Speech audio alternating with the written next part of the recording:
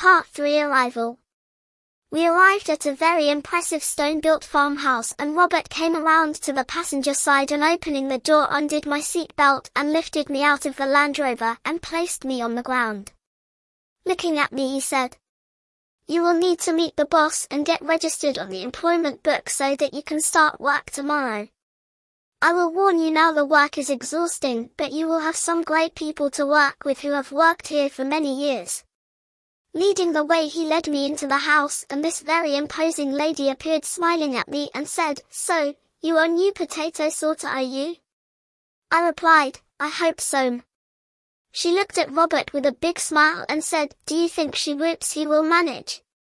Robert looked at me and replied, "I am sure he will, but take a look at his hands. I think we will need to get him some rubber gloves, or he will get a severe rash."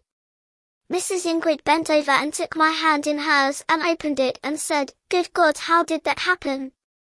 I explained to her it was on a building site, until the site foreman became very concerned and gave me notice, and I had to leave. I was very sad as I need a job to pay the rent.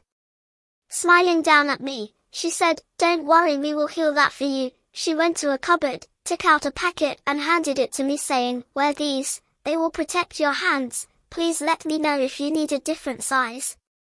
When I looked, it was a pair of marigold rubber gloves in pink. "Where do you live, my baby? It's my lad." I told her that I was staying in a B&B in town. She smiled and said, "That won't do. We have a bunk house you can stay in and eat food in the kitchen for a minimal payment that will be taken out of your pay each week if you agree. It is a long way to come every day from town."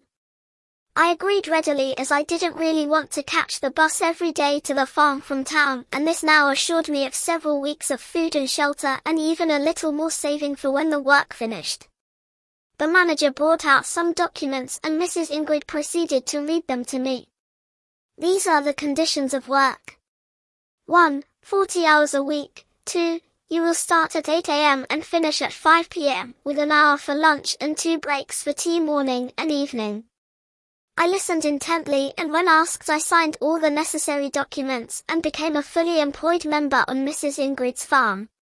I was so happy to have a job again and looked forward to starting in the morning. Mrs. Ingrid then, with a broad smile, told Ted to take me to the bunkhouse, show me my bed, and after asking me if I had eaten, to which I replied, "No," she told Robert to find me a meal. I thanked her very much for the kindness she had shown me, and she said, "Worry not, sweetheart. You will earn it."